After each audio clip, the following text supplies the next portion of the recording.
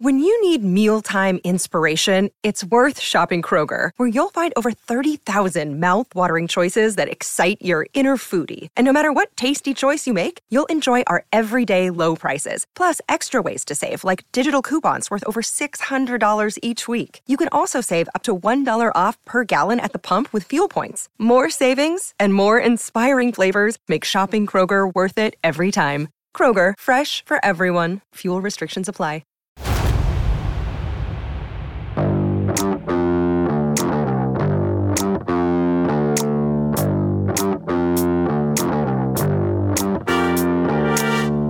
It's Tuesday, 11/21/2023. It's War Week, ladies and gentlemen. It is straight war this week across the landscape of college football. We are here for the Level Up podcast. Wherever you're at in the country, it's I Declare War. Families are going to be split up. There's going to be some hating going on. Folks ain't going to talk to each other for another 365 days. And Andy, we have made it to War Week on the first inaugural season of the Level Up podcast on Fans First Sports Network. Man, I am so excited. I just don't know what to do. I'm actually scared. I pushed all my family away from me. I've been in the tunnel. I've been in the room. I've been watching all 22 because it is straight up freaking War Week, man. Man, before we get to any of this stuff, man, I got to say what's up to my boy. What's up, Andy P, man? What's crackin'-lackin'? I survived Atlanta. I survived the last game of the Dino Babers era at Syracuse. It's not going to make it to the rundown this week, but when we do that first show after the playoff rankings, when we break down the playoff matchups and we're talking about all the coaches, talking about Black Friday, we'll talk about Syracuse then, because I'm ready. I'm ready for a change, but this season has got to play out because there's still so much left to happen. And we had some major shakeup in the playoff rankings that just came out. Andy, listen, man, I've never shown this sign before on any podcast that I do. You're the first guy to get it. It's adios muchachos for Dino Babers, man. I'll see you next week. I'll see you next year. It's adios muchachos, my friend. It's time to find a new coach over there in Syracuse, New York, for sure. And that's why it's War Week, because guess what? Coaches everywhere have been fired. There's been some scandalous stuff jump off, still continue with the University of Michigan. I mean, it's just straight up, let's get the tension going. And it's going to be, like I said, there's going to be some coaches fired after this week. You best believe some coaches are going to be on the hot seat and some coaches are going to get fired if they lose their rivalry. But Andy, before we get to any of that, man, listen, man, the top 25 breakdown, the top 25 playoff rankings just came out like 2 minutes ago. Man, give me your breakdown of what's going on with the top 25 playoff rankings, because there's been some shaking them up for sure. Yeah, for those of you who are joining us live here and maybe don't have ESPN on in the background, rankings came out. Number 1, Georgia, no change there. Number 2, Ohio State. Number 3, Michigan. Number 4, Washington, jumping. Number 5, Florida State. Those are your 5 undefeated teams. And then you got the 1-loss Oregon at 6, 1-loss Texas at 7, 1-loss Bama at 8, 2-loss Missouri at 9, 1-loss Louisville at 10, and then you got Penn State at 11, Ole Miss at 12, Oklahoma at 13 before you start getting into your 3-loss teams. Arizona, biggest riser of the week, going all the way up to 15. You've got NC State joining the party at 8-3 at 22. You've got Tulane joining the party at 10-1 at 23. And in a kind of shocker, rounding out the top 25 just to make things interesting, Clemson joins the rankings for the first time at number 24. And at number 25, the undefeated Liberty Flames make their playoff ranking debut. Interesting sights there. Tulane gets the group of 5 higher ranking over Liberty, even with the 1 loss. Credit to the American Conference there. But as much as I love talking about that section of the playoff, man, the top 5 shakeup is huge, because I think we were all asking ourselves, what happens if Florida's going to play Louisville in the ACC title game. And right now that is a number 5 versus number 10 matchup in the playoff. That's a great ranking matchup. But I think we all expect Florida State to win that game with Jordan Travis. And this Jordan Travis injury now is clearly impacting how the committee is viewing Florida State. And now Florida State is going to need to beat Louisville, and they're probably going to need a lot of help in order to get into that top 4. Man, I'm just going to say it, man. Florida State is cooked. There's no ifs, ands, buts about it. I think even if they win out, they win their last game against Florida, who's dog meat, flat out dog meat. They got boat race last week. So, but they're cooked. There's no pathway. And the reason I say that is this. Look at where they have Missouri ranked concerning Louisville. Louisville is a one-loss team, ladies and gentlemen, for you guys that don't know. And they still have a 2-loss Missouri team ranked in front of them. So that means that the committee is telling me that they don't respect them at all. So even if Florida State boat races Louisville, the anarchy would have to happen at the top of the rankings for it to happen. But the deal is this, Andy, is Washington really that good? That's sort of my question. And we'll get into that when we get to the matchup. But your quick thoughts about is Washington really that good, man? I'll say this. We're going to talk about their matchup with Washington State coming up.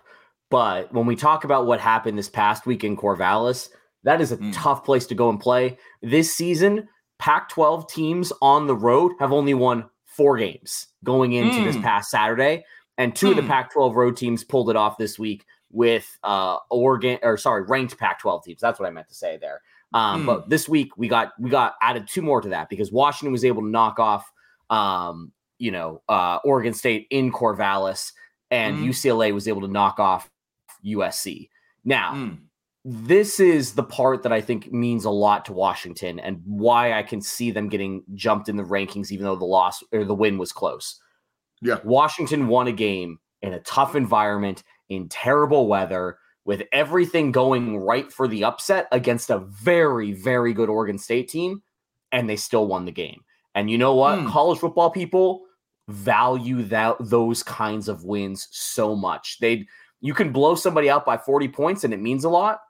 But what it does mean, as in this situation, is that the committee is viewing it as they find ways to win. They can win multiple ways. They can do the things that championship teams need to do. Now, whether or not you agree with that is another story.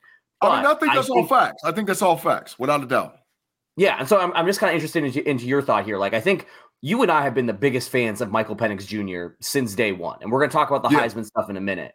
But to me, I know he didn't put up the numbers, but to me, that was a Heisman game in that Washington won because of Michael Penix Jr. and nothing else. Yeah. I mean, when you had to do a comparison between DJU and Michael Penix Jr. in this last game where they played in a freaking monsoon, the difference was the quarterback play on the field. And Michael Penix Jr., let me tell y'all, ladies and gentlemen, that kid can spin that ball. Because he can spin it, oh yeah. They stand to win any game that's out there, without a doubt. So, but I think that the issue with Washington, and it's just my issue, man, their defense, man. I don't know. I think there's almost a bye, whoever lines up against them in the Final Four, if they make the Final Four. Because I think their defense is fraudulent. I don't think if you look at the top 3, maybe in the top 5 or 6, they have the worst defense out of all of them. And when I looked at them on the All-22 film, they might got maybe one guy that's an NFL player. Everybody else, nah. They'll play, but I'm talking about an NFL dog. They don't have that. So that's my issue with Washington. But look, we're going to talk more about the rankings after we get through some of these games because we got some college football talk at the end concerning the Heisman Trophy. We got some coaches news and information to report out to you guys. But the big thing this week is because it's war week, we got to get to these games, ladies and gentlemen. It's rivalry week. Everybody hates everybody. Like I said, families are split forever after this week. First game going down. We just talked a little bit about them. They fell in the polls. The Florida State Seminoles at the Florida Gators, which used to be one of the biggest rivals in college football. I mean, I'm telling my age and dating myself a little bit, but 15 years ago, oh my God, this game went down. So now it's sort of trash. But Andy, we got to cover it because it's round 1 of rivalry. And we're going to talk about those top teams in the college football playoff. So talk to me a little bit about Florida State versus Florida. What you got, Andy? Yeah, I think that this is going to be a really tough challenge for FSU, not because I think that Florida is that great of a team, but now they need to figure out, how do you win without Jordan Travis? And to me, that is something that I have not really seen from the FSU team at all this year, is that this is a team that is so based on the passing attack. It's based off of its offense, getting the ball to Keon Coleman. Its offensive line is much improved, but it's still not an elite offensive line. And I'm curious as to what the recipe is here. Are you sticking with a pass attack offense where you're doing a lot of misdirection stuff? So I think that we're going to talk about Florida State, Louisville next week, because that's already locked in as the ACC championship game. One of the things that Louisville does really well is that they use misdirection, lots of players in motion, lots of screens, lots of fake screens, lots of fakes off of the fake screens. And Florida State seems primed to be able to do that because they have the athletes, but that's such a timing-based offense to try to run that with a backup. It doesn't necessarily seem like the safest move. So now you start going into, like, what can Florida State do to win a game here? And I have not seen a lot of the Florida State offense outside of Jordan Travis step up in a way that makes me feel comfortable saying, oh yeah, even though they're playing a backup quarterback, Florida State still has the offensive weaponry that they can go down against a Florida, hang 35 and win this game comfortably. Like, they still might win comfortably, but I don't know if it's going to be, putting up a ton of points. They're going to be relying on their defense to do a heavy amount of the lifting. Yeah. This is going to be the game, in my opinion, where you're going to see where Wilson and Keon Coleman benefited tremendously from the quarterback play of Jordan Travis, because now you got this kid that's coming in, his name, Tate Rodemaker, who's coming in to play quarterback. And ladies and gentlemen, he don't have no spin. I watched him play against a subpar, maybe FBS squad, and he don't got to spin. Now, did he have to spin it against that team to win? Nah. However, he don't got it. And so they have, sort of like in the Ohio State thing, we've been forever had all-world receivers, but this year we got maybe a marginal quarterback. So now they don't look all-world because it's about ball placement and being able to spin that ball. And that's why I think Florida State is going to take a giant step backwards. Now, don't get me wrong. Is Florida going to boat race them? Is Florida even going to beat them? Nah, I doubt it. I highly doubt it, because Florida has been dog trash all year. There's no other way to say it. The high expectations they were supposed to be, there's that SEC bias of this, that, and this, and this, and that. No, Florida's trash, flat out. And so athlete for athlete, man on man, FSU should dominate this game. There's no ifs, ands, buts about it. However, that's why they play. And that's why they call it a rivalry. So I expect Florida State to win. But let me hear from Andy. Andy, who you got and who you think is going to win this game for sure this week?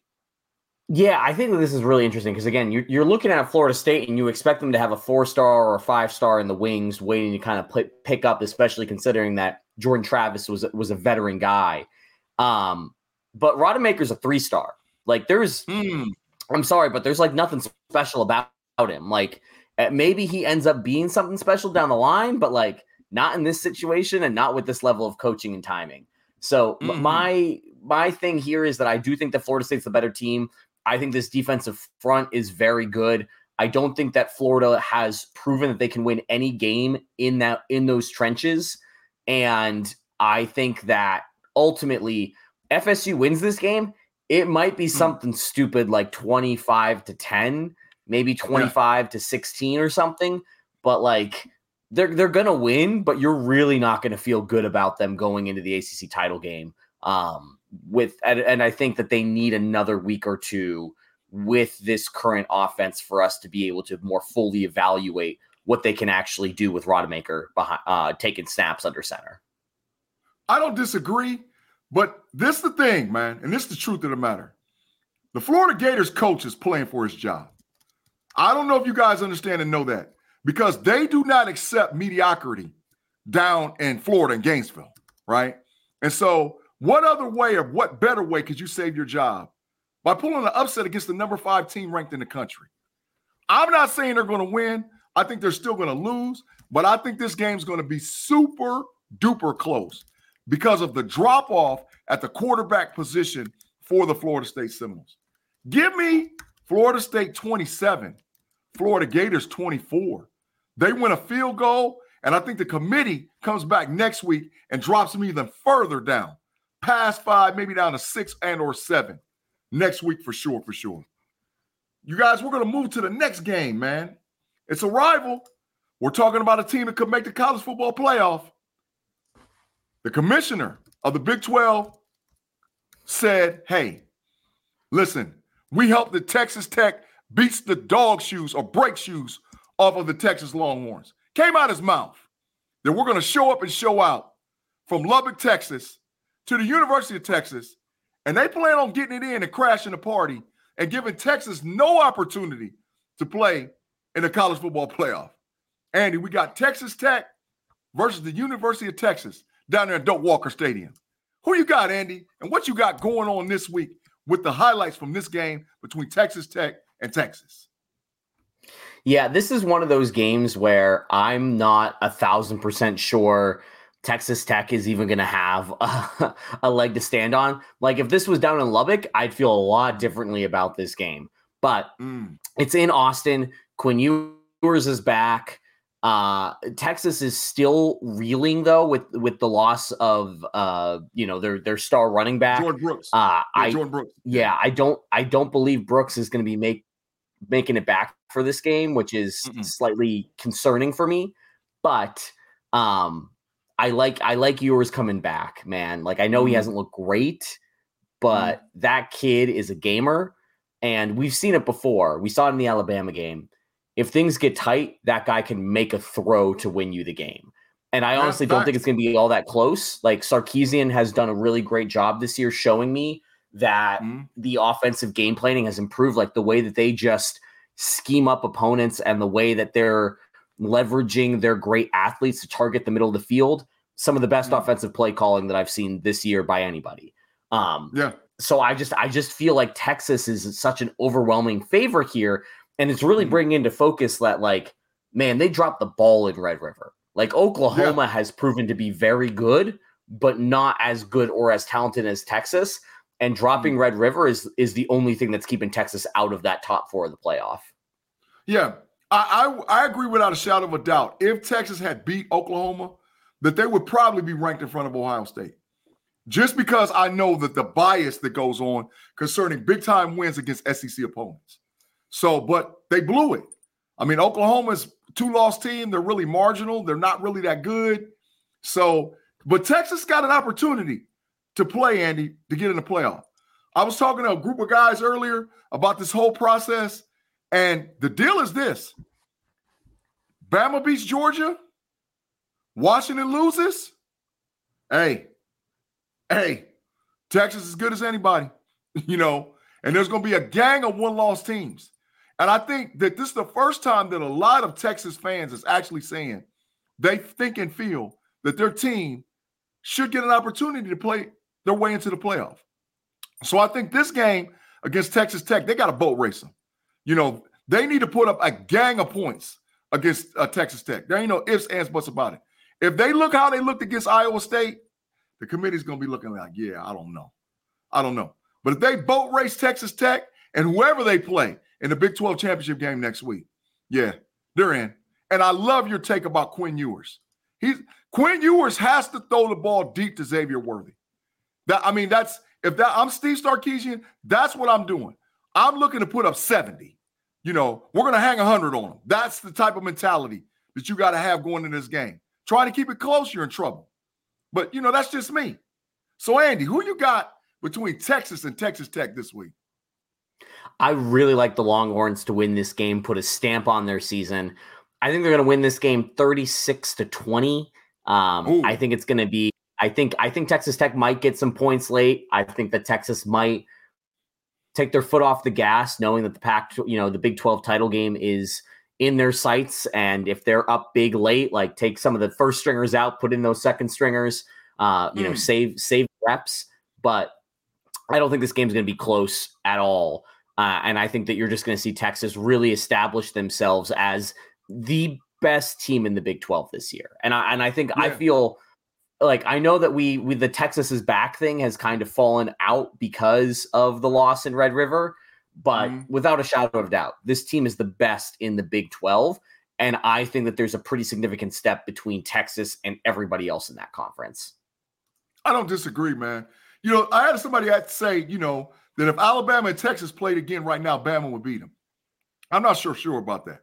I think that Texas would still beat Bama today because they're really that good of a team. Defensively, they got at least 2 All-Americans. Their link is number 28, Jordan Thompson, the safety.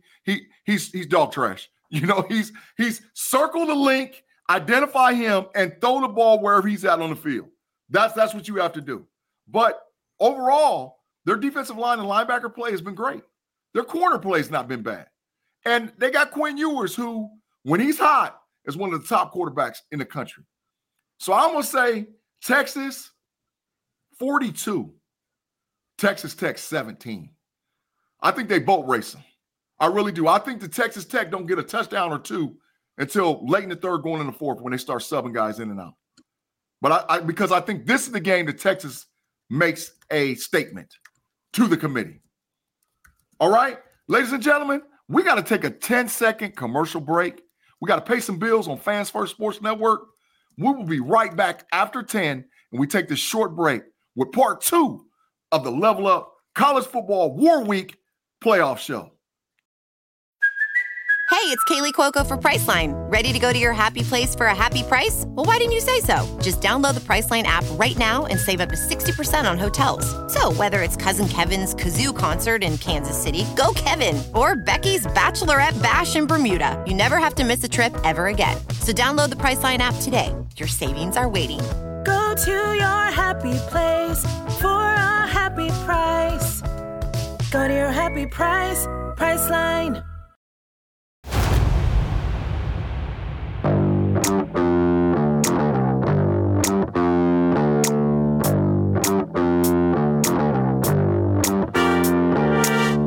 And we're back.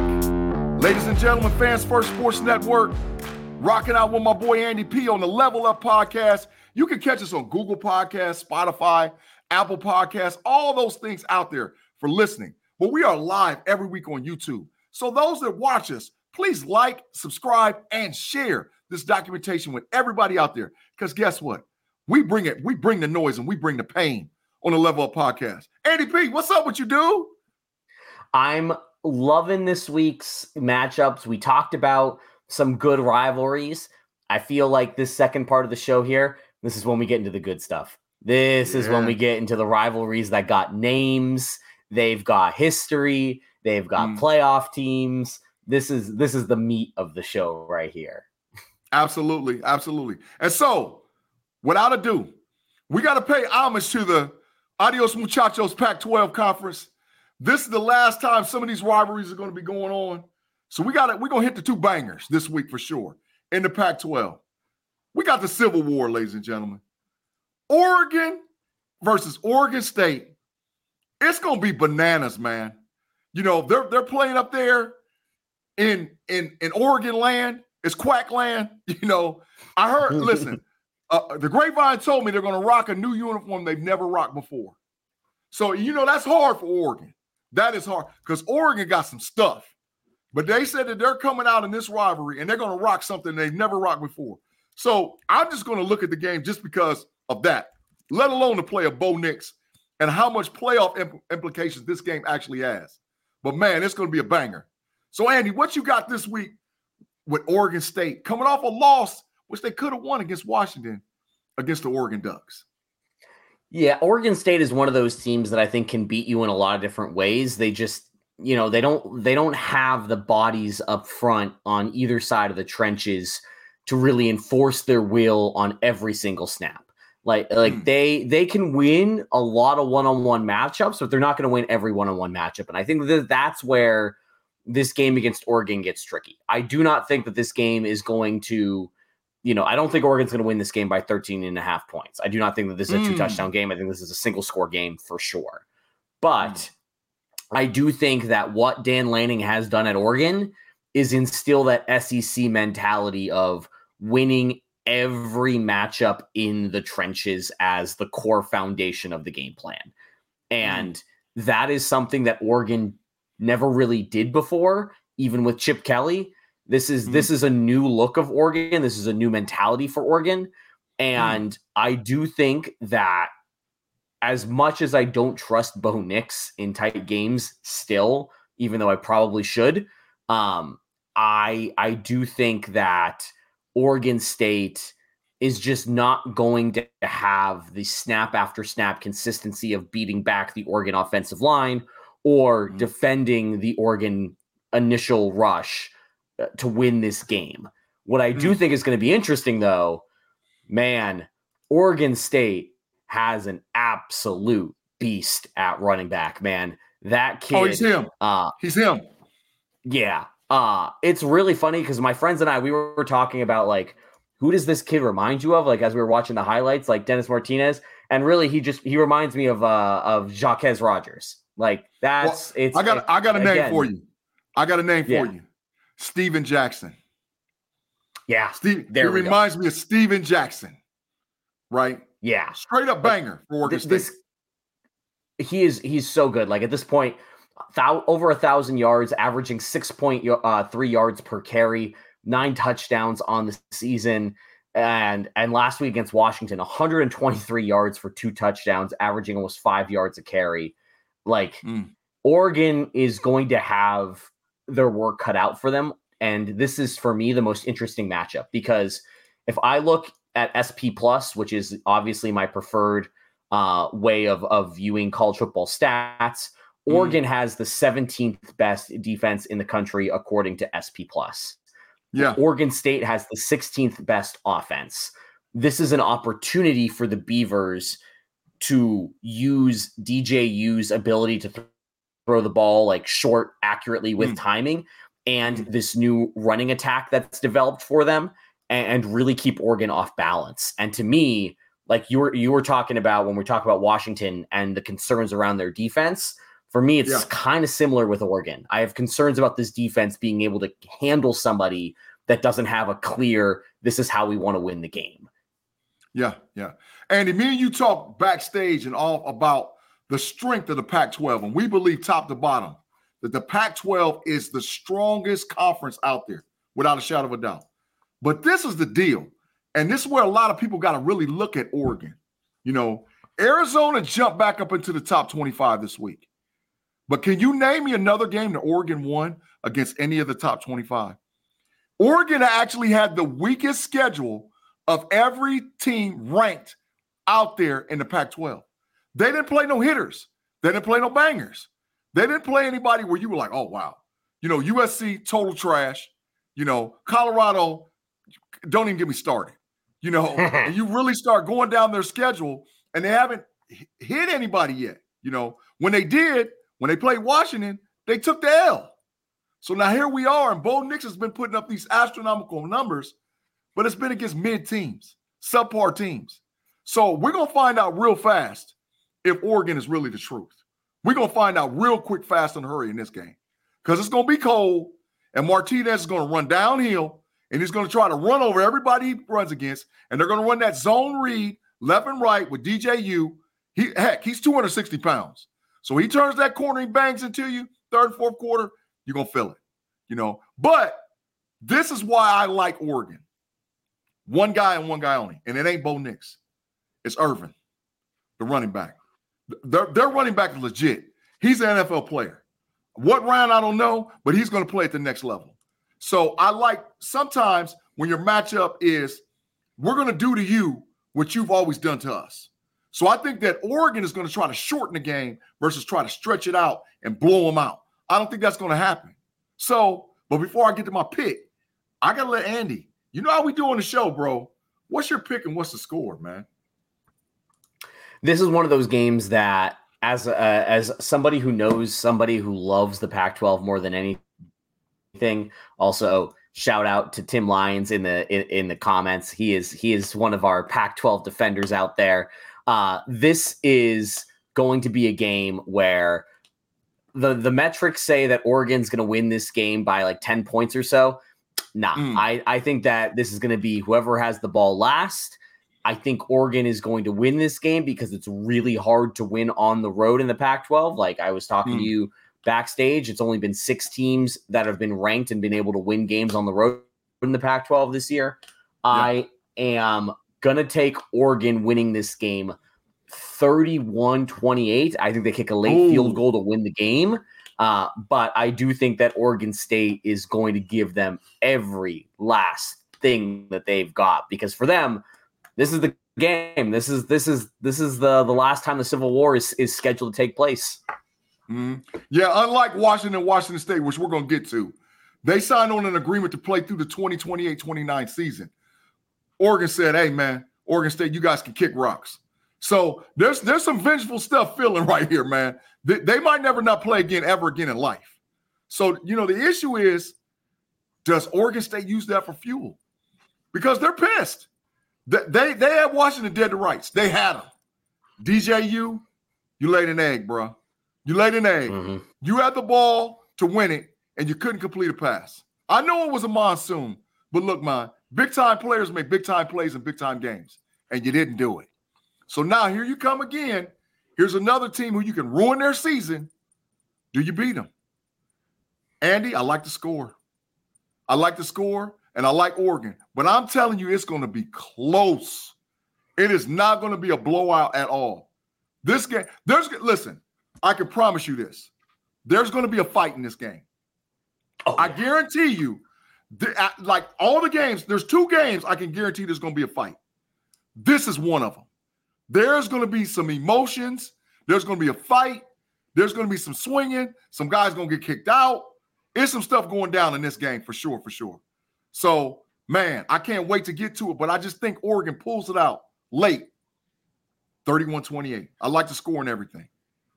Andy, we're to our other Pac-12 rival, which, by the way, we already preferenced, has it set up for them to play moving forward. Washington State, the Apple Cup. You know how they get down out there. Man, I remember Drew Bledsoe in the Apple Cup just destroyed Washington one year. Oh, my God. That dates me as well. But I remember him just eating them off the bone, right? But this game is one of those underrated rivalries, right? And I think that's why Washington and Washington State had an agreement to continue the rivalry moving forward, right? So we got Washington. Michael Penix is playing for everything versus Washington State, who King, the quarterback, he's still serviceable, man. And that spread is huge. So, Andy, who you got, man? Who you got? I just think that, like, what Washington has continued to do in winning these close Pac-12 games, one, I think it does validate the fact that Washington's defense is a bit sus. Like, I am not going to be the one to stand here and say, well, actually, Washington defense is pretty good. No. Washington's defense is full trash at a level that concerns me. It's not as bad as USC's. It's not good. It's just not there. But the offense is there, and the offense is in a position where they can put up a lot of points here.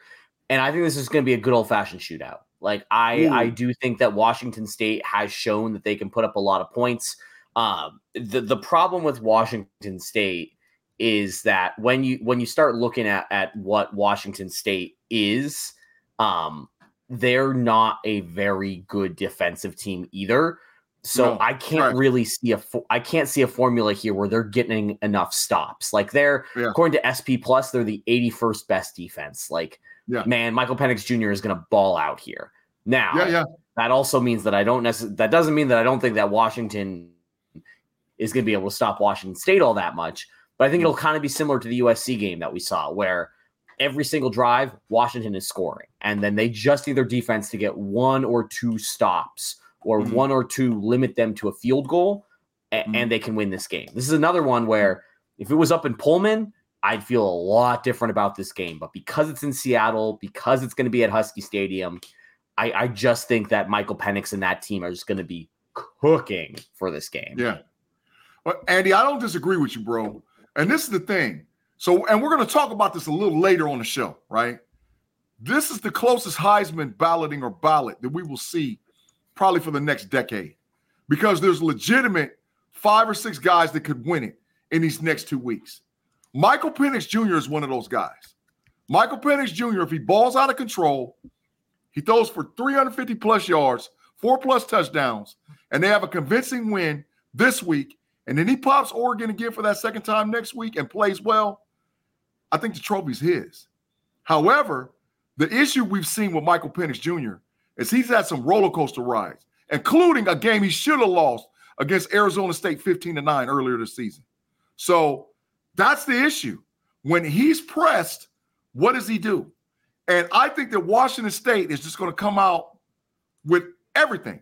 They're going to throw everything but the kitchen sink at him trying to beat him. He'll get defenses he's never seen. I think they're going to blitz him 85% of the snaps. I mean, he'll see 6 and 7 guys every single time. They're like, beat me, man, beat me. If you just beat me, you beat me. But we're going to try to hurt you and knock you out the game. And I think that's going to tighten it up, because eventually does Washington stand up? Because the issue or the narrative on Washington is they're soft, And so Washington State's like, we're the bully. You guys ain't. So that's why I say this is going to be an interesting game. But, Andy, you know how we get down, bro. Score. What you got? Apple Cup, Washington and Washington State. Again, I really think that this game is going to be a shootout of all shootouts. I think that Washington wins this one 45-35. Ooh. And it's there's just a lot of points. It's close, but in the fourth quarter, the Huskies pull away. Andy, I like the score. I like the win. But I'm going to even make it closer. I'm going to say it's 49-42. And Penix Jr. gets a Heisman moment by going down and scoring late. That's because I think they'll lean a little bit early on their run game because they got a legit running back in Washington. But I think when the money's on the line and he got to go get it to prove that he should get that Heisman Trophy, hey, it's a 2-week audition, man. What you going to do when it gets tight on you, buddy? And that's what we're trying to see. Are you deserving of the Heisman Trophy? It's yours to take. It's yours to lose. You got to do what you got to do, bro. So he needs a Heisman moment against a rival, Washington State, and then go on and do what he does next week in the Pac-12 championship game. But I like the Washington Huskies for sure. For you guys that are watching this out there on YouTube land, hey, what's up, Tim? Like to comment. We're going to take a quick commercial break, come back and answer Tim's question.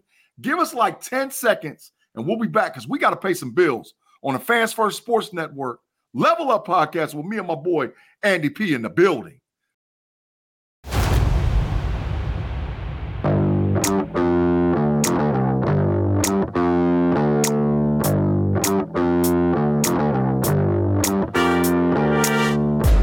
Hey, and we're back with the Level Up podcast, Fans First Sports Network. Andy P. and Big G in the building. Man, it's been a crazy show already, man. War week, it's straight up anarchy going around everywhere, man. We don't know. I mean, listen, that's why they call it rivalry week. You don't know who's going to do what and how they're going to do it. And we've seen over and over and over the years that teams that ain't supposed to wins, right? Tim, I agree with your comment too, just backtracking a little bit. I think Washington State could upset, but I think they could blow them out either way. So, yeah, absolutely. That's why it's called rivalry. It's war week.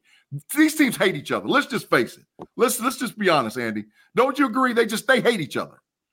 It is one of those things where, like, as somebody who watches the film, breaks this game down through stats, you go into this week with like logical thoughts on like how these things should break down. And then you have to throw that all out the window because sometimes it's a rivalry and sometimes weird things happen. But that's also great because you're post Thanksgiving, you've had your turkey, you're eating leftovers. You just kind of want to turn your brain off and you don't want to think about it too much. That's what this week is so special for. Man. And saying that, I think this is the weakest of the rival games, but this could be the actual upset that just shakes everything. The Iron Bowl. Listen, Auburn is trash, right? And Bama's coming in higher than any team in the country, right? Milroe done showed that he done leveled up. He definitely next year is going to be an NFL prospect. I mean, whether you like it or not, he's a first-round prospect next year with his continued play because he's leveled up. But, man, it's the Iron Bowl. I can't tell you how many times I done seen banana stuff happen. I remember the one year there was the kickoff where the guy ran it all the way back, at the end of the game, and Auburn upset Bama and killed their dance or going on to the college football playoff or whatever. So it's always been banana stuff going on with this game, man. But, Andy, you know how we do. Do the breakdown, man. Give me the Auburn, Alabama, and tell me what you see, bro. I'm telling you right now, Auburn is a team that I have a lot of questions with, man. You lose to New Mexico State on SoCon Saturday. What the heck are you doing, Hugh Freeze? I never liked the Hugh Freeze hire. I always thought it was a bit of a panicky move to go after Hugh Freeze, and I think that this is kind of the reason why, is that, sure, he might make you competitive in this Alabama game, but I don't think that Auburn has it in terms of actual offensive scheme, in terms of any real schematic advantage that they can leverage to beat Alabama. When I look at, you look at this team and you look at this offense, they got a bunch of guys that are fine. They don't have anybody that stands out as absolutely amazing. Peyton Thorne, the quarterback, he's been really up and down. He's played some absolute clunkers of games. The Ole Miss and the LSU game kind of stand out here. But the New Mexico State game was another one where he was just perfectly average. And the only good games that he's had so far, weirdly, have been against Georgia. He looked pretty solid. And against Mississippi State, who just fired their head coach. I just don't think that there's enough of a body of work for you to look at Auburn and say what they're doing in any way, shape, or form can lead to an upset of an Alabama team that is clicking on all cylinders. And I tell you what, right now, I know Georgia looks really good, and we're not talking about Georgia because they're about to play Georgia Tech and just blow the snot out of the Yellow Jackets. It's adios muchachos, my friend. Yeah, for sure. Yeah. They got Georgia Tech got their bowl game bid clinched against Syracuse. Look, it all worked out for them. They don't really care. But if I'm Georgia, this game against Alabama is starting to look real squirrely and not in the good ways, where I think that if Bama is as focused as they've looked in past weeks, they'll blow out Auburn, and the SEC championship game suddenly becomes the most interesting conference championship game on the schedule. Yeah. Hey, man, I'm going to say a term, and I'm not saying that these people are out of here or dead, but let me tell you something. Bo Jackson's rolling over his grave. Cam Newton is rolling over in his grave. Charles Barkley, who didn't even play football for Auburn University, is rolling over his grave. Frank Thomas is rolling over in his grave right now for the condition of the Auburn Tigers. It makes no sense at all. Hugh Freeze, you are playing for your job. You better show up and show out. So this is the sign that they got floating around down there. Saban sucks. Saban sucks. And he's got his players believing it.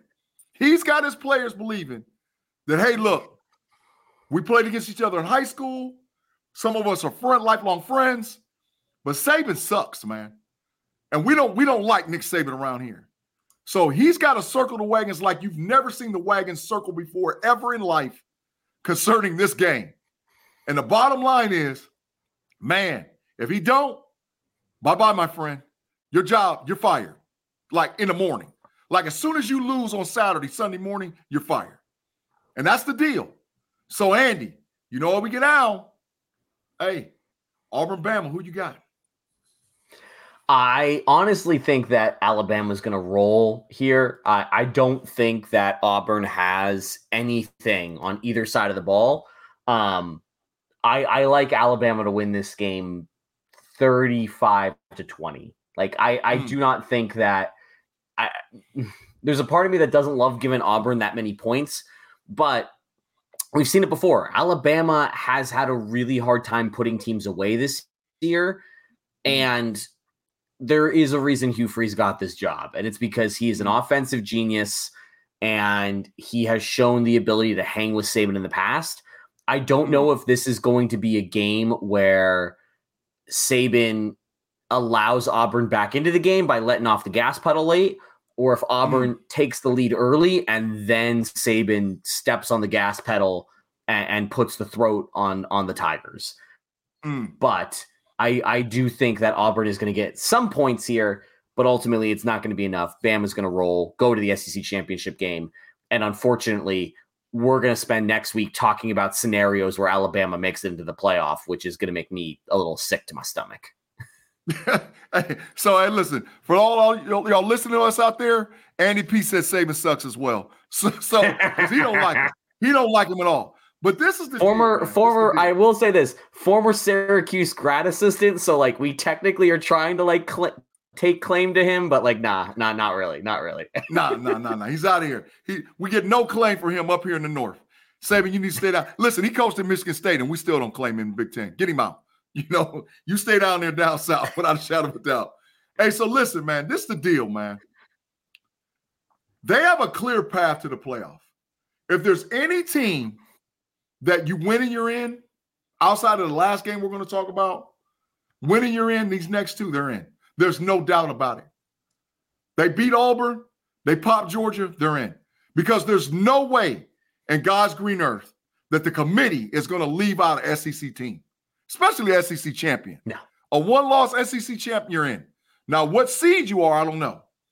But they have the easiest path. They control their destiny. Outside of the next two teams we're going to talk about more than anybody. You win your next two, you're in.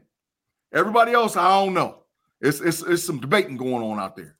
But these two jokers, Georgia and Bama, yeah. But this the deal, man. It's Auburn, Bama, right? It's always some trickery, some foolery. There's going to be a fake punt, a fake field goal, end around, triple pass. The center might throw a pass for Auburn. Who knows? We might get a fumble rooski to the center. I mean, it's going to be, they're going to pull out every stop you can think of to try to win this game. I just don't think that Auburn can do it. They don't have the horses. And I think it's Hugh Freeze, it's all over with, dude. I think it's over with. So I think Bama pulls away late. I like Bama 35-17, but I think for at least a half, maybe midway through the third quarter, the game's going to be close because it's a rival. And that's how they get down during rivalry. Andy, we're to the pinnacle, man. We're to the mountaintop. This is the game that the nation has been waiting on for 364 days. And we are in that week, bro. This is it. Ain't no more talking. All the scandalous stuff that still went on with Harbaugh, his coaching staff getting fired left and right. Heck, he just lost a linebackers coach. I'm hearing that Hart is the next one out the door. Scandalous, just scandalous on top of scandals. Jim Harbaugh, your coach, has been suspended not once, but twice for a total of 6 games. But guess what?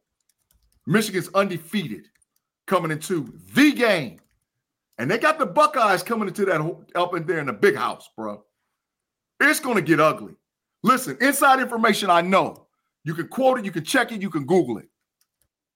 Ohio State has hired a security force to come with them to the Michigan game, and they've never done it before in the history of the Michigan-Ohio State game. They have hired 6 independent sheriffs along with 4 other members of the security force just to cut down what goes on in the tunnel, let alone going in and out, because it's the most preposterous thing I've ever seen in my life. There's one way in that stadium and one way out. Any of you guys ever been to the big house? That's what's going on. And guess what? Michigan sits in that tunnel and waits, bro. They wait. And they hear when Ohio State's going out. And listen, there's been a fight every year in that tunnel. Every year there's something goes down. But this year, the persona versus the two coaches. I listened into the Harbaugh press conference today. Jim Harbaugh was asked, do you like Ryan Day? You think he's a good coach? He skittle-scattled and piffle-paffled around the question and then flat out basically said he's trash. Ryan Day wasn't asked whether or not Harbaugh was a good coach, but he said, there's been some scandalous stuff going on up there, so we're going to take care of that. And I'm hearing already that he's in the locker room talking about we're going to hang 50 on him. I'm hearing already out of Columbus, Ohio, that Ryan Day is talking smack and said we're going up there to hang 50 on him. We're going to put 50 on him because we don't think they can score 20. So he's going to be super aggressive from what I'm hearing. And listen, we'll get to it, but there's going to be some plays you ain't seen Ohio State all year. And there's going to be some plays you ain't seen out of Michigan all year, too. But Andy P., we're to the game, man. We're to the rivalry. Talk to me, man. The Buckeyes of Ohio State versus the Wolverines of Michigan. Yeah, man. Listen, you probably can do a much better detailed breakdown than I can do. I can do a very high level here. And at a high level, we have two elite defenses going up against two offenses that are both very good, but in very different ways. The Michigan offense is good because they can run the ball down your throat with a quarterback who's just good enough to make you have to respect the pass. The Ohio State offense is a team that wants to get it to that future top 2 NFL draft pick on the outside wide receiver. Maserati. Yeah. Yep. And has a running back and a running game good enough that you have to respect the run. And I don't think it's any coincidence that the Ohio State offense looks so much better when Henderson came back from injury. Like, I think that this is a styles make fights kind of game. I think this is one where if you are somebody who really likes to watch defensive schematic stuff, this is going to be great because the way that both of these teams choose to attack the gaps of the other team, the way that they choose to disguise and bring in multiple pressures and multiple coverages is going to be really interesting because Ohio State is playing defense so that they can put as many people in the box to stop the run without getting penalized by the pass. While Michigan is trying to do the thing where we need to limit where Marvin Harrison Jr. is open in space without giving up too much in the box and stopping the run. And to me, it's going to be a really fascinating defensive matchup where this is one of those games where one of these two quarterbacks who, admittedly, both of these quarterbacks aggressively mid. Like, they're both very good college quarterbacks. Neither one of them are guys that I'm like, you know what, this guy's like a great NFL, like they're NFL career backups, if that. Yeah. And so it brings me to this moment of like, that's kind of what makes this game so interesting and so intriguing is that every other time that we have a big game here, you and I are talking about the quarterback battle. You and I are talking about which quarterback is going to elevate themselves to that level. This is not about that. This is about the other 21 guys on both sides of the field, which to me as a football fan, I absolutely love. I think that's why this is the game, right? This is the game. Do you know in the rivalry, this is the 15th time that both teams have been ranked in the top 10 in the rivalry. It's unreal. It's unlike any other rivalry that's out there, right? These teams literally hate each other. And I think the hate is even more this year because Jimmy Harbaugh thought when Urban Meyer walked that he was going to have a cakewalk. And Ryan Day boat raced him back-to-back years until 2020 COVID year when Michigan ducked Ohio State, and it's been a rivalry ever since. These teams hate each other, and they're taking on the persona of their coach. Now, Andy, you gave some great points, right? But I'm going to tell you something that I know about what's going to happen in this game. And you were right on point about the defenses. Ohio State has the number 1 defense in the country. Michigan has the number 2 defense in the country. There's no ifs, ands, buts about it. These are the best 2 defensive teams you will see all year, right? But how they're going to do it is going to be different. Michigan is going to try to get pressure on Kyle McCord with the front 4. That's it. You're going to see Michigan sit in cover 2 all day long because they're going to be scared to death to let Maserati Marv, to let Emeka Buka, to let Tate, the freshman, and you remember I told you guys this on the Level Up podcast. There's a kid, number 11. His name's Enos. Ryan Day's been holding on to him all year. He let him show against Purdue just to show that you got to be scared of him because he can go to the house anytime he gets the ball. And I remember traditionally in this game is when Ohio State lets a freshman wide receiver loose. Y'all remember Chris Olave? Y'all remember Garrett Wilson? Y'all remember Jalen Marshall? I mean, I can go all the way back. A freshman wide receiver kills Michigan. It happens every year. Remember Curtis Samuel? Nobody knew who he was. And he came against Michigan and he blew him out. And they were like, holy crap, what is this guy? So Ennis, look out for him. But Michigan's going to try to pressure McCord with those front four. On the other hand, Ohio State is going to blitz the brake shoes off of J.J. McCarthy. That's the only way they can beat him.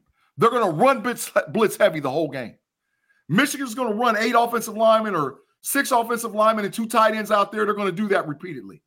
Because, and by the way, the number 1 wide receiver for Michigan is questionable this week. He might not play, which could hurt them tremendously, right?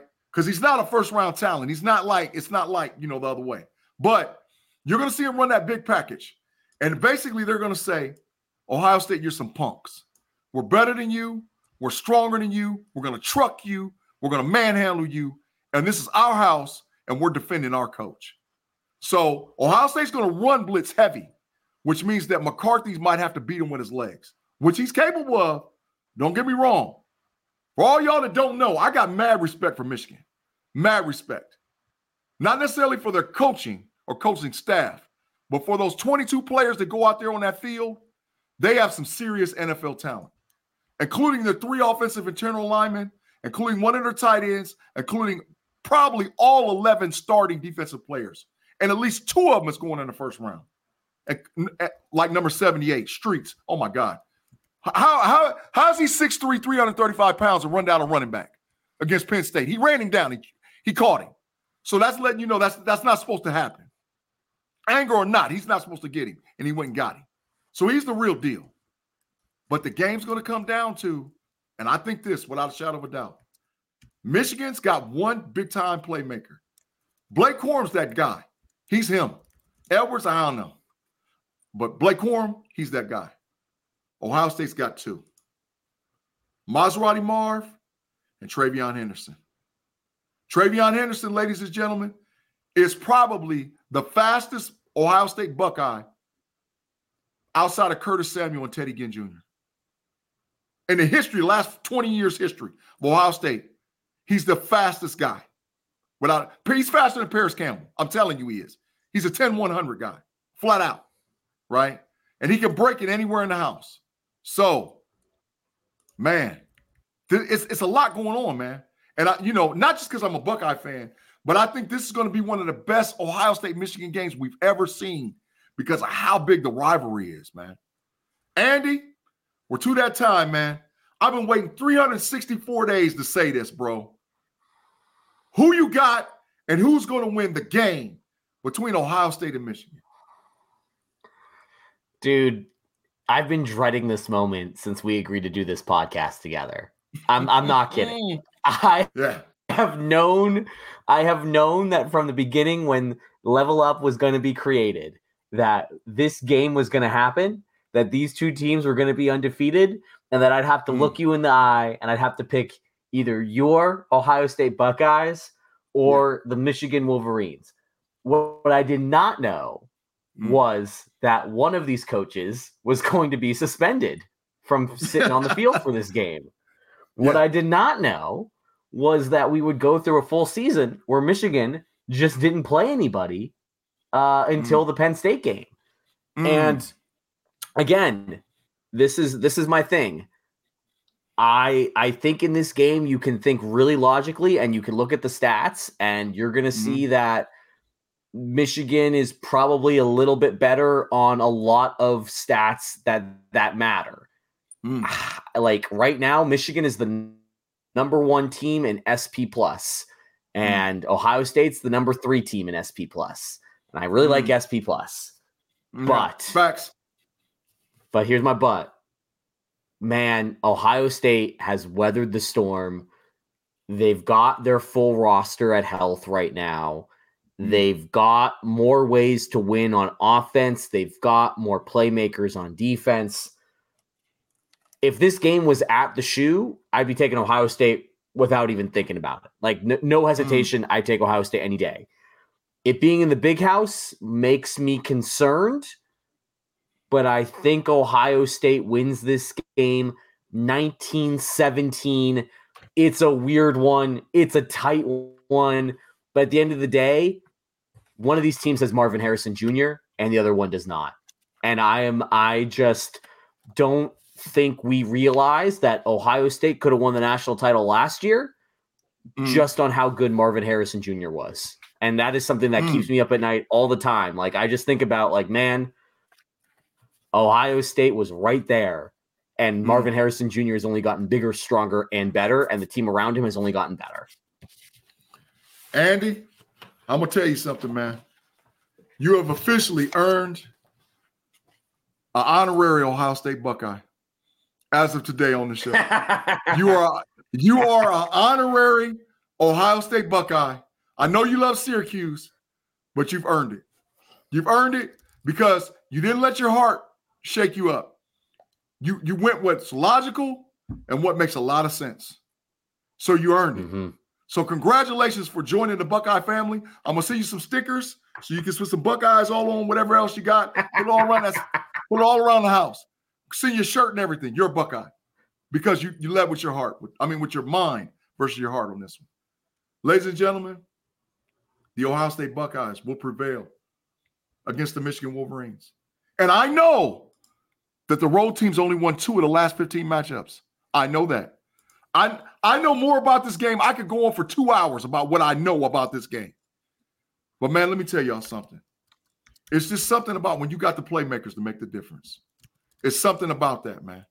And I just hope, let me say this. I hope that the referees don't let this game get out of hand. Yeah. I hope they don't.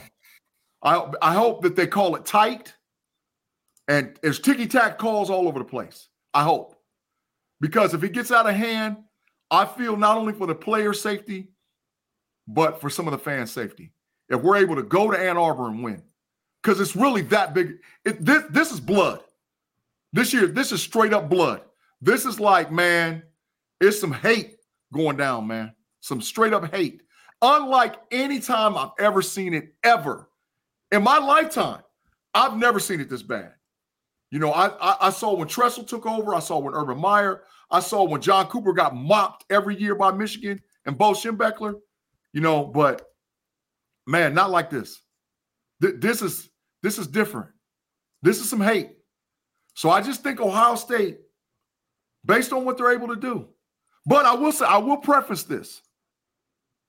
Whatever team wins the turnover battle is going to win this game. So if Ohio State has 2 turnovers, they're going to lose, y'all.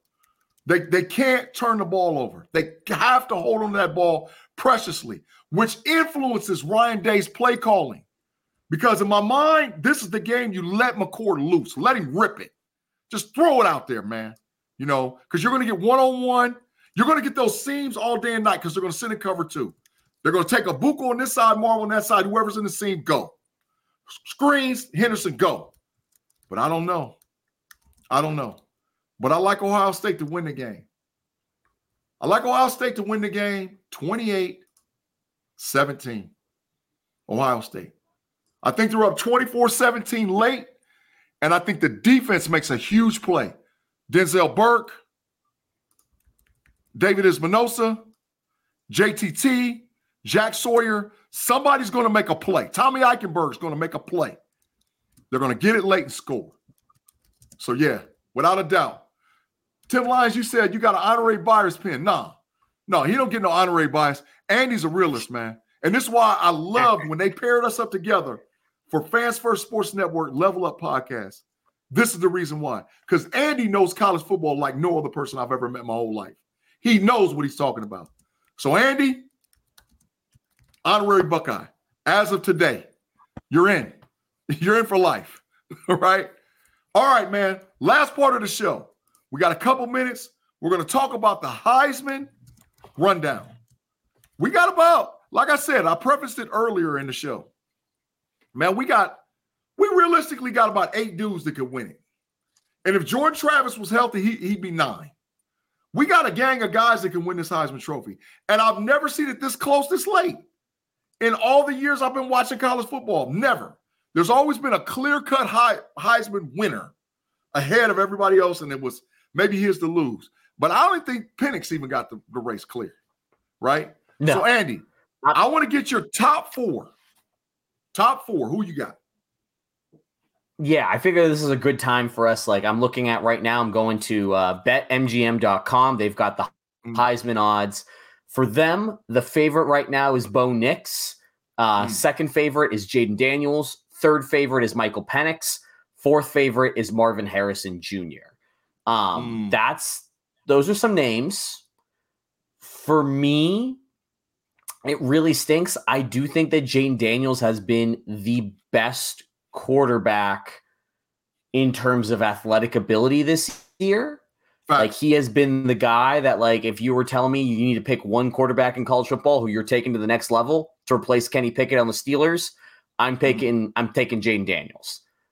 But that shout out to Matt Canada. Shout out to Matt Canada. Fired today. Trash, kill, fired, out of here. I don't know what I don't know what I'm going to do with myself anymore. I don't know what to do. Like now that I can't chant "Fire Canada," what do I do? But I think if you were to ask me, I've been on the Penix train since day one. I think if Washington wins the Apple Cup and wins the Pac-12, I think Penix should win the Heisman. I think number 2, Marvin Harrison Jr. If Ohio State does what I think that they're going to do, I think it's going to be because of Marvin Harrison Jr. It sucks that there's a bias against non-quarterbacks for this job, but Marvin Harrison Jr., best non-quarterback in college football this year, he should be number 1 or 2. Number 3, I honestly think Carson Beck needs to be up there. Like, he has not been the best quarterback all season. I will preface this. He has not been the best all year. But once that SEC play started, once Georgia lost Brock Bowers, Carson Beck stepped up in a way that I didn't think that he could do it. Turns out that Carson Beck is worthy of that 5-star recruiting rating. And I think that Carson Beck, he's not the guy that should win it this year, but he should be in New York and he should be anointed as next year's Heisman heir apparent. And then the fourth guy I would give it to is I'd put Jaden Daniels up there. He's been absolutely phenomenal. It's just that LSU team hasn't won enough games. They didn't win enough of the big games. He looked good in the big games that they played, but he didn't look great. He only looked great in the rough games. And when you look at Penix, when you look at when you look at Marvin Harrison Jr., when you look at Carson Beck, they've all looked great in the toughest games that their respective teams have had to play so far this season. Yeah. Listen, believe it or not, I got the same set of guys with the top 3, but the fourth guy got a different SEC quarterback. I got Milroe. Wow. I mean, Milroe has showed me. You know, he showed me, man. He has showed me that he's legit. You know, so let me just say this. The voting for the Heisman Trophy doesn't go in officially until December the 5th, which is after the championship games. The votes got to be in. But I would bet that the votes are going to go in after this week. I would say probably 65% of the votes is going to go in after this week based on what happens. And I think that it's Penix to lose, but Marv can get it, man. If Marv has a Bill 50 and 2 touchdowns, it's his. It's his. There's no ifs, ands, buts about it. So because on the biggest stage, he had the biggest game. I don't know how you, like, again, you and I are probably watching a lot more football than most people do. But, like, if you look at him, Marvin Harrison Jr., best player in college football this year. Like, just pure talent, pure projection to the NFL. He is he might be one of the best college players that I have ever seen in my lifetime, with the exception of Lamar Jackson. Like, he is just that much better than everybody. And Megatron, too? He's better than Megatron? I think he might be, dude. That might be my hot take here, is that I think Marvin Harrison Jr. might be the best wide receiver that I've seen in my lifetime. And that is, like, wow. He's what he does, again, like, the way that you play coverage nowadays, like, as a wide receiver, you got to be physical enough to beat a guy pressing you. You also got to be smart enough to find soft spots in the zone. you also have to have that breakaway speed so that you can run the streak routes, but that you can also accelerate so quickly that when they hit you in the spot, you can also move. Like, he just checks every single box that we've seen. And playing wide receiver in today's football requires so much more than it's ever required before. And he's doing it all at, like, what? He's 21 years old, and he's doing all the things that you want to see. Like, his ceiling is ridiculously high. Man, that's saying a lot, man. Andy, that's saying a lot. But, I know. But I'm also biased because I loved his dad. Oh, yeah. Listen, you talk about 1-2 punch, father and son combination. It's got to be number one. I mean, as of today, and look, anybody in the live chat, if you can name me another one better, I no. 1-2 punch, father, son, never. It's not close. These are the guys, right? Mm-hmm. And I think, to be honest, the son's better than the dad. Oh, I think he's got to do it. I agree. Yeah, talent-wise, he's got to prove it. He's got to prove it, but he's better than his dad. And his dad is a first ballot Hall of Famer. So that's saying a lot. That's saying a whole lot, you know. But Andy, something is just telling me, man, that Marv's going to get it. I don't, you know, I felt the same way. I'm going to be really honest. I felt the same way the last time when Troy got it. When Troy Smith had it. Because, see, people got to remember, Troy Smith statistically was actually better the year before he won the Heisman than the year he won the Heisman. His junior year, statistically, he was better. I mean, they had that loss to Texas that was huge. But he destroyed everybody else he played, including smashing Notre Dame. You know, he killed them. But the next year he came back, the big win was, against Michigan. Troy Smith lit Michigan up like a Christmas tree. He lit him up like a Christmas tree, man. You know, so this is Marv's time to shine, man. Eddie Copeland, I heard his little brother. I heard Jets better. But we'll see. Jets 14. It's going to be hard to figure it out. You know, we'll see. But guess what? He's coming to Ohio State. Trust and believe. He's a Buckeye. He's a Buckeye now. The scholarship's already been offered. Right. I know. I had the dark horse that the new Syracuse coach would be able to snag him, but that's just not going to happen. Hey, guess it is if you guys are able to pull Brian Hartline away from Ohio State. And that's my hot take for the show. My hot take for the show is that Hartline might leave and go to Syracuse. Because for those that don't know, we haven't had a chance to really talk about Syracuse all year. Syracuse is one of those programs that's embedded in tradition. And when they get a good team, everybody and their mom gets behind them, right? And Hartline to Syracuse makes all the sense in the world.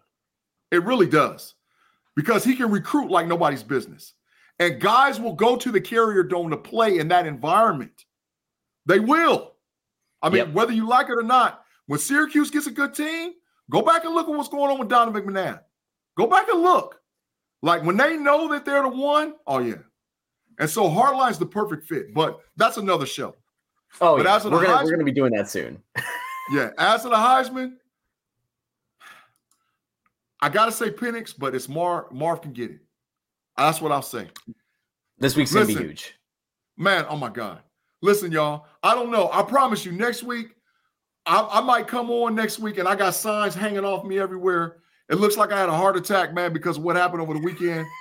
I mean, because realistically, and War Week, anything can happen. We could have a brand new top 4 next week. I mean, I'm just telling you, we could. And it's really that serious. But, man, it's going to be some great games. Andy, final thoughts, man, before we get out of here, man. No, I'm really excited. This is going to be a great week of college football. And at the end of the day, this is the year that I wish we had a 12-team playoff, because we got 7 or 8 teams that I would love to see in the playoff. We're not going to get it, but that's going to make the playoff all the more fun. Man, facts. Hey, man, thank you guys for rocking with us on Fans First Sports Network, Level Up Podcast. me and my boy Andy P. You can check us on Spotify, Apple Podcasts, Google Podcasts, YouTube. Like, share, subscribe, share with your friends, because we're growing, y'all. We're trying to get these subs up for fact.